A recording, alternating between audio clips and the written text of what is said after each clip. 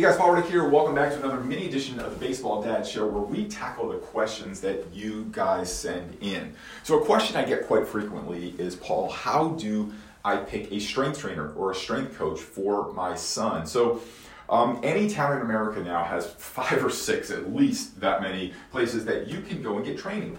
And everywhere from high-end, kind of very sports-specific training facilities to big box gyms where you kind of, you do your tag and you go in, you're kind of on your own.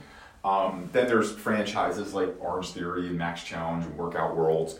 And then there's kind of licensed gyms, affiliate gyms like CrossFits that are part of a bigger training model. So in any of these places, you'll find good people and good trainers. Not all of them are right to train baseball players, especially baseball pitchers, So how do you pick a trainer?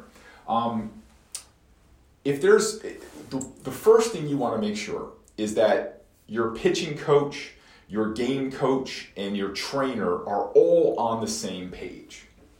So you don't want to have your son going to one pitching coach and then a trainer and then playing for a different coach. Now, I do understand that is a little bit, Cinderella-ish that it could all work out that way, but it is possible.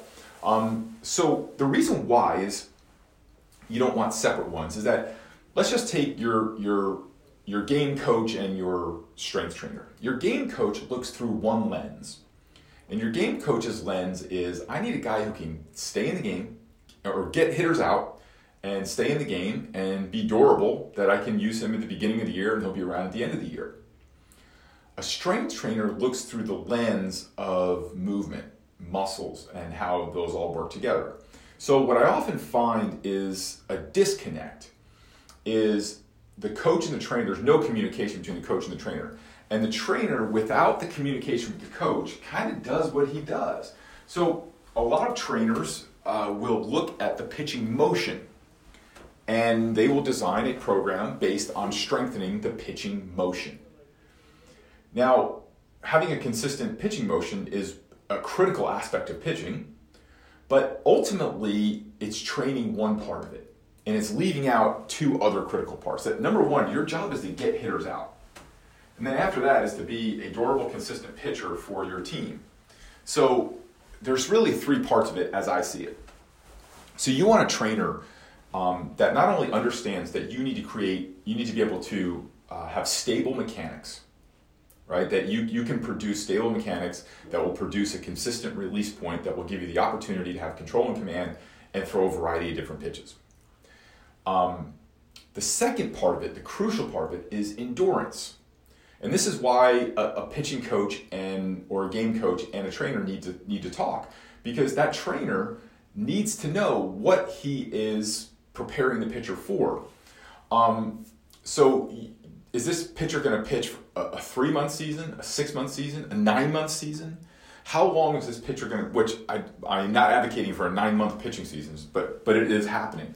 So the trainer needs to know what the task at hand is, right? So am I training a pitcher for a 3-month, 6-month season?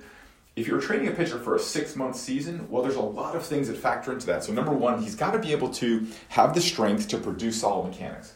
Now he needs the endurance to reproduce those mechanics. So endurance basically is, can that pitcher stay in the game for as long as his team competitively needs him? So you don't want to be one of those pitchers that's like guns blazing for 3 innings and then flames out in the 4th inning, right? You want to be able to stay in the game. That's where endurance comes in. So the trainer needs to know, how often is this kid going to pitch? How long is he expected to pitch? What role? Is he a starter, reliever? How many times during the season? How long is the season? Because now he can build out that portion of the strength program to assist your son.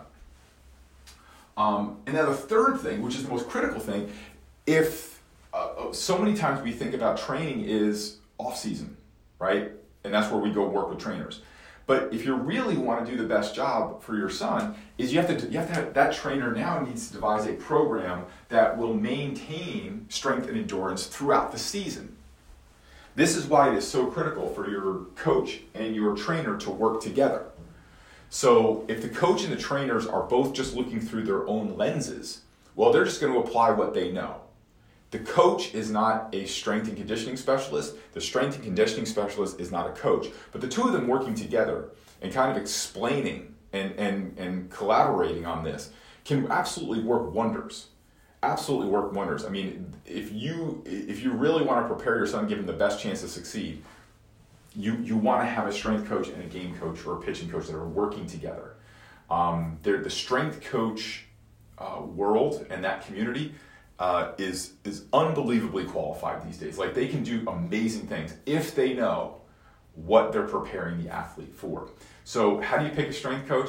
You have to pick one that is willing to work with your pitching coach, understands that it's not just the pitching motion that they're training for, that it's stable, that is a training program designed to produce consistent mechanics and have the endurance so that those mechanics can be reproduced, and then also understand that to maintain that strength and endurance throughout the season. So those are the things you're looking for, and those understandings in a strength coach.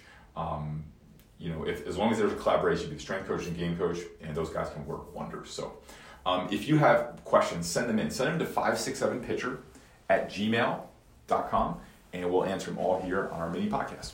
See you guys next week. Hey, it's Paul Reddick. Thanks so much for listening to the show. I really appreciate it.